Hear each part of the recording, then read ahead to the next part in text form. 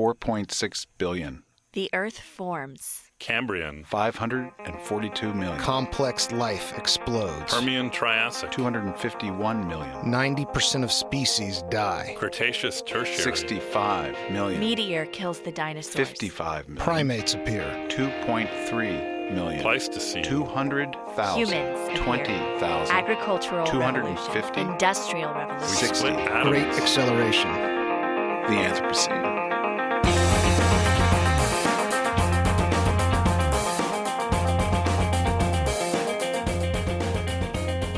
Welcome to Generation Anthropocene, where we feature stories and conversations about planetary change. I'm Mike Osborne.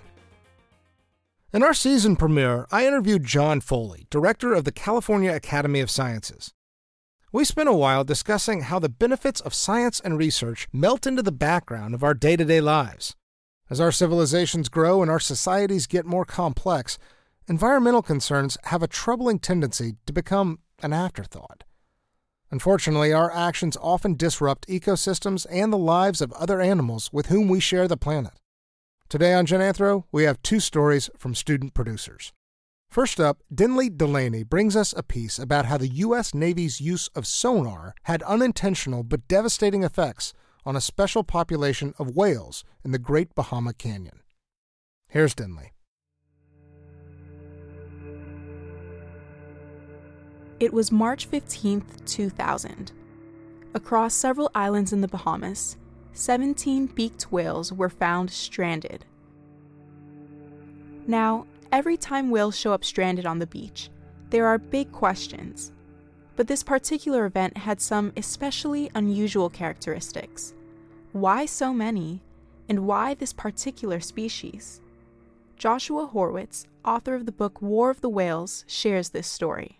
It was well known by whale researchers that there had been a population of beaked whales that had been resident in the Great Bahama Canyon, they estimate, for 20 million years.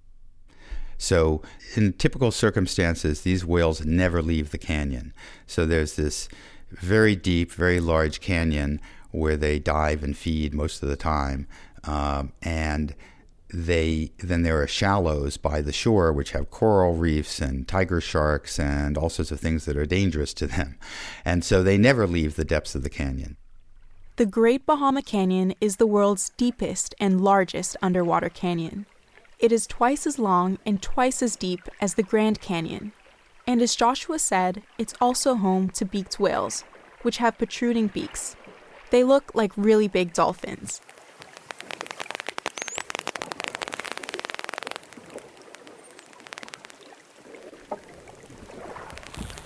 They can grow up to about 40 feet and weigh as much as 15 tons.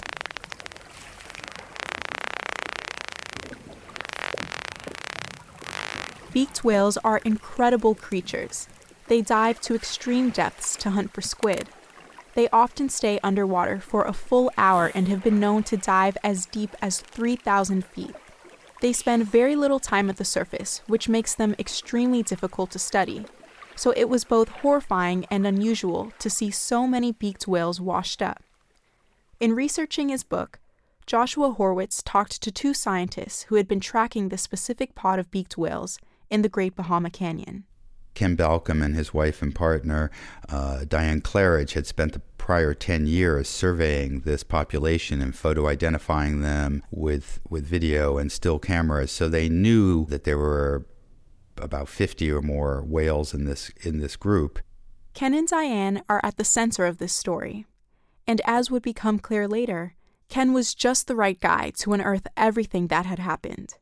So what was extraordinary about this instance is that there was somebody who was both a whale scientist and a former Navy sonar operator in a previous life during the Vietnam War. So he happened to know two very important things. Number one, how to preserve a physical evidence trail with fresh specimens, and secondly, who to call at the Office of Naval Research to get an investigation going immediately.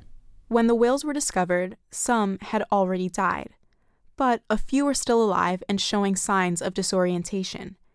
Ken and others immediately got to work trying to save as many whales as they could by pushing them back into deeper water. Soon after, Ken got approval to begin experiments on some of the whales that hadn't survived. He went out and cut off the heads of the freshest specimens he could find. Whales have been known to strand themselves if they are sick, pursuing prey, or following the distress call of another stranded whale. But in this instance, Ken thought that noise might have played a role in the strandings. This is why he wanted to examine their heads. So he was able to, working with an assistant, cut off the heads and get them into a freezer of a nearby restaurant that was run by a friend of his, a walk-in freezer. So he was able to actually freeze and preserve the heads, which are the most important, the brain being the most important organ. The heads were later flown to Harvard Medical School, where Diane, Ken's partner, put them through CT scanners. What she found was blood pooling in both sides of the head, suggesting that it was unlikely that these whales were hit by just a single object. For instance, if a whale is struck by a ship, the impact would only cause blood and swelling on one side of the head. In this case, the damage was bilateral, a hallmark of extreme acoustic trauma. But if this was related to noise, then where was the noise coming from? Ken suspected it might have something to do with the U.S. Navy, since they had a base nearby. So the Navy likes to conduct war games to test their fleet and their equipment. And these war games were being held for the very first time in the Great Bahama Canyon. Unfortunately, they did it without putting out any marine warnings, without investigating what marine life was present there. And their goal was to detect and destroy, with quotations around destroy, 2 enemy submarines that were decoys. And submarines, if they're not moving, are very hard to find. And that's where active sonar, where you're bouncing sound waves off of them, allows you to detect them.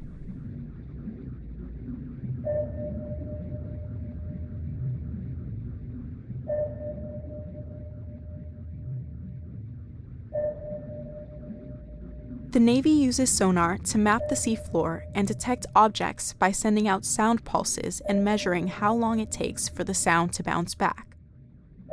Scientists call this the reflected wave return. The problem is, this is the same way that beaked whales understand their surroundings. They use echolocation. Like submarines, they send out noises and listen to the way the sound bounces back. Again, beaked whales dive super deep where it's often completely dark, so they are especially sensitive to the acoustic environment.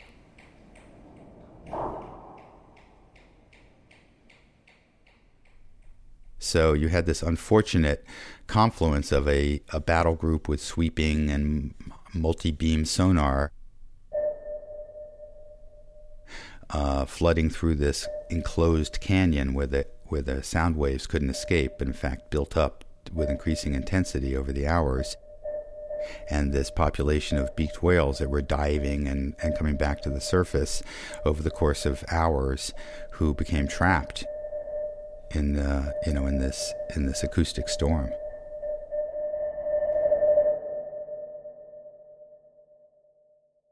As Ken and Diane were working to put together all of the pieces of the puzzle, the Navy was also conducting thorough investigations of their own, but with little communication to the public.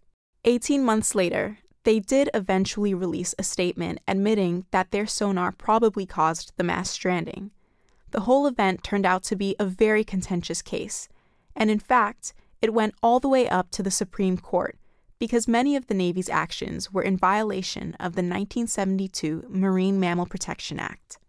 Joshua says there were 2 key factors that led to this case gaining the attention that it did. It was this physical evidence trail, but also, not to be ignored, it was also the willingness of Ken Balcomb and a handful of other marine mammal scientists to come forward and testify essentially against the Navy. The reason this is a big deal is that, ironically, the entire marine mammalogy field of science and research had been founded and funded by the U.S. Navy, because the U.S. Navy had been studying whales since the 1950s, when they first discovered that they echolocate underwater. And ever since then, they've been intensely interested to reverse engineer their biosonar to improve their own sonar systems. So it took a lot of courage on the part of these scientists to testify in court against the Navy. The whales were beached in 2000, so the subsequent legal case was going through the court system around the same time that the international war on terror was ramping up. And generally, judges tend to defer to national security interests. Sonar is classified as a weapon and a method of protection for the United States, so it's been difficult to encourage the Navy to limit its use of sonar. That being said, a year ago, the Navy did agree to geographic and seasonal exclusions in the Pacific region. This means that they now have to schedule their trainings in habitats and seasons when whales are not around. So the Navy is a very important player in the oceans, and so it's very important to have them on the right side of this issue, and they're gradually getting there. It's in their interest to have less noise in the ocean because they can't navigate. Their submarines can't navigate. They can't find enemy submarines in a noisy ocean. And since this mass stranding event, the Bahamas has actually become a research area for the U.S. Navy with regard to sonar and its environmental impact on whales and other marine life. The Navy is making an effort to strike a balance, respecting the inhabitants of the oceans while doing their job and protecting their country and citizens. There certainly is not a zero-sum game. It's not like the whales versus the Navy. The oceans are big enough for the Navy to train as it needs to and for the whales to have their habitats. I think the importance of the Navy in this case is that it's totally avoidable. Unlike other forms of pollution, sound pollution, when you turn it off, it goes away. I mean, if the plastics in the ocean are there for hundreds of years. Coral reef is killed, that's forever unless it can revive. So there's all sorts of irreversible or much harder to reverse sources of pollution in the oceans to threaten marine life. But sound is one that we have control over.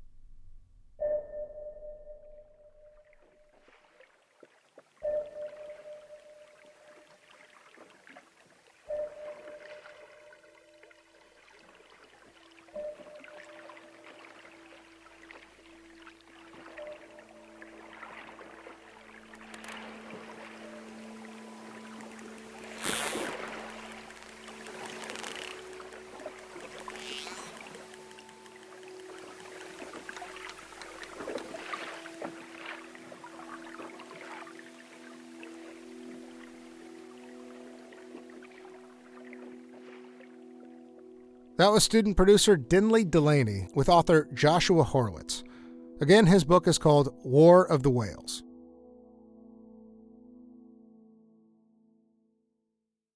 Our next story is about an ecological disruption that hasn't happened yet, but has been talked about a lot, though rarely from this angle. During the 2016 presidential campaign, Donald Trump grew to prominence in part because of his promise to build a wall between the United States and Mexico. Regardless of where you stand on this polarizing issue, one aspect that is not top of the list but is still worth raising are the ecological and environmental impacts of a border wall. Turns out scientists looked into this years ago, long before Trump was even a candidate. Student producer Maddie Bellin brings us the story. When most people think of an undocumented immigrant, they tend to picture a person crossing the border, often in search of a better life for themselves and their families.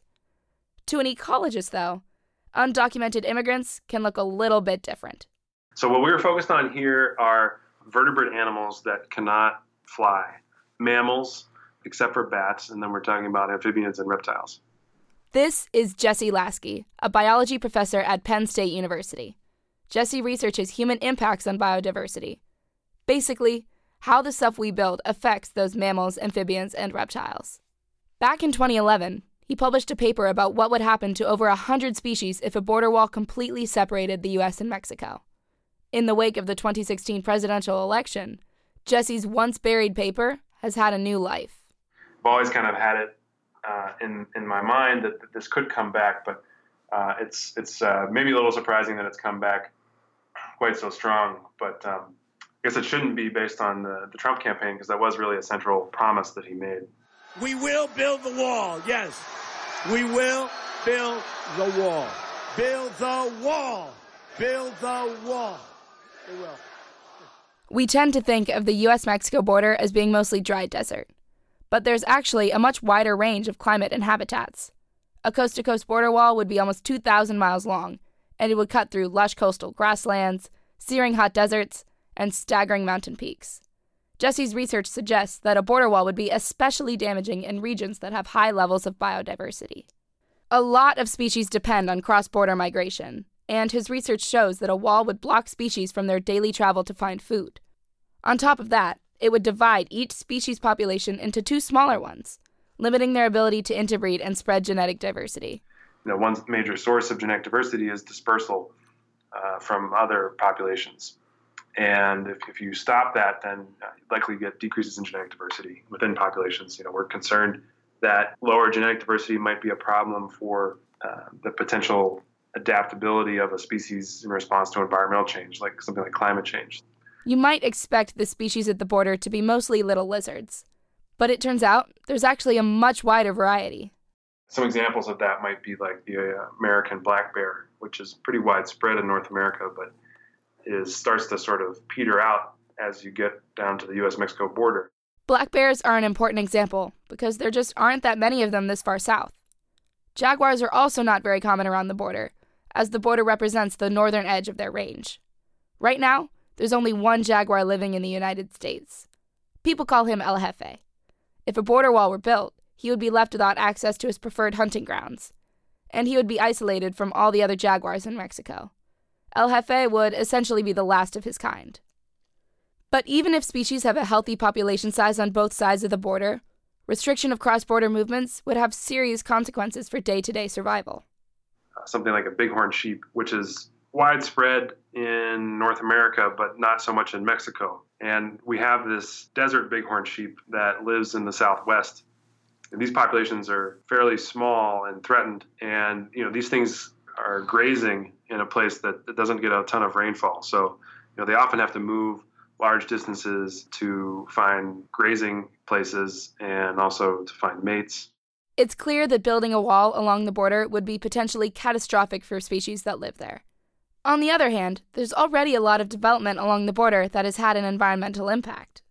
For example, large sections of a border wall were built during George W. Bush's time in office.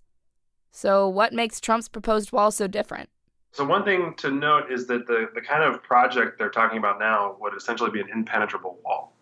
So, all those other things usually have some sort of openings and penetrability. But what they're talking about now is a solid concrete wall that's 30 feet tall or something like that. So that really stands out. Dividing species by throwing a wall between them is already disruptive enough. But there's also climate change to factor in. Climate change poses a very real danger to all species, and that threat is amplified in the context of a border wall. As the planet warms, species may have to migrate northwards to live in the same temperatures they're used to. And we do see lots of movement of the distributions of organisms in response to climate change. So this is something that's happening. If species weren't able to do that anywhere along the border, a lot of those things that would need to shift across the border to track their conditions might get squeezed there so that they would essentially have nowhere to go. There are a lot of ways to study both climate change and negative human impacts on biodiversity. We asked Jesse why he even decided to look at this hypothetical future wall in the first place. This is really a large-scale infrastructure project. Among the largest scales you can sort of think of. We don't often do in one fell swoop a project that covers, 4 states and all these very diverse ecosystems. So that was sort of the motivator there, which is, this big project was being plopped down across the continent without really the typical environmental review process. Let's pause on that for a moment. There are a lot of laws in place that should protect our environment from huge infrastructure projects like this. There's the Endangered Species Act, the Clean Air Act, the Clean Water Act, the list goes on. But in 2005, Congress passed another law that can override all of these regulations. That law, called the Real ID Act, says that any major project pertaining to national security can ignore environmental regulations. So a 2,000-mile concrete wall, one of the biggest infrastructure projects you could possibly imagine, would not need to undergo any sort of environmental review process because it would be built under the auspices of national security. At the end of the day, though, it's impossible to know what the real effects of a border wall would be until after it actually gets built, if it gets built. There could be a lot of unforeseen consequences, So having at least one scientific study to examine the environmental issues is worthwhile. That's why we tried to do our work to at least put something there where we might have some sense of what might happen. But it's really dramatically an outlier in that sense of the scope of it and the lack of information. This proposed U.S.-Mexico border wall is certainly not the only one out there. Border walls are becoming more and more common in a post-9/11 world, especially in Europe and other countries experiencing an influx in migrants. Millions of refugees flee their homes and need to cross borders to get to safety. Obviously, the concerns about any border wall go well beyond the environment. But it is worth pointing out that when humans build walls to keep each other out, we also block the movements and threaten the survival of hundreds of other species besides ourselves. These animals share our lands, but not our borders, and especially not our border walls.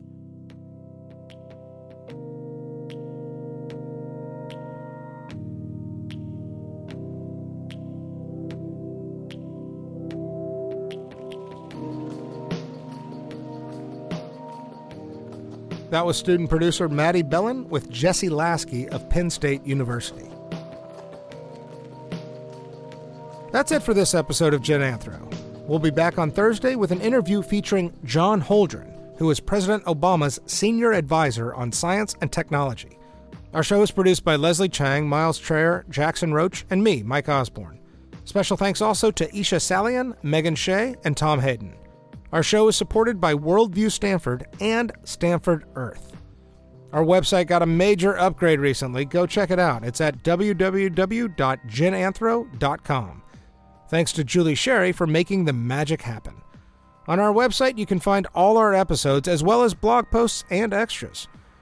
You can also find us on Facebook, and we're on Twitter at GenAnthropocene. This season is our 5-year anniversary. If you like what we do, please leave us a review or rating on iTunes. That's the best way to support us right now as we continue to work on this project. Thank you so much for listening, and we'll be back on Thursday with John Holdren.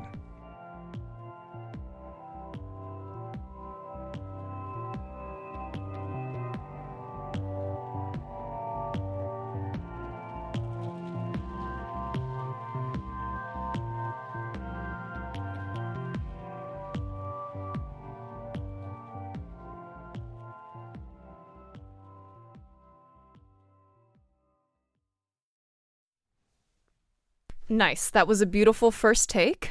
Let's try it again. Do all of it again? Yeah. Okay. Slow down. Yeah, slow down a little bit. Okay.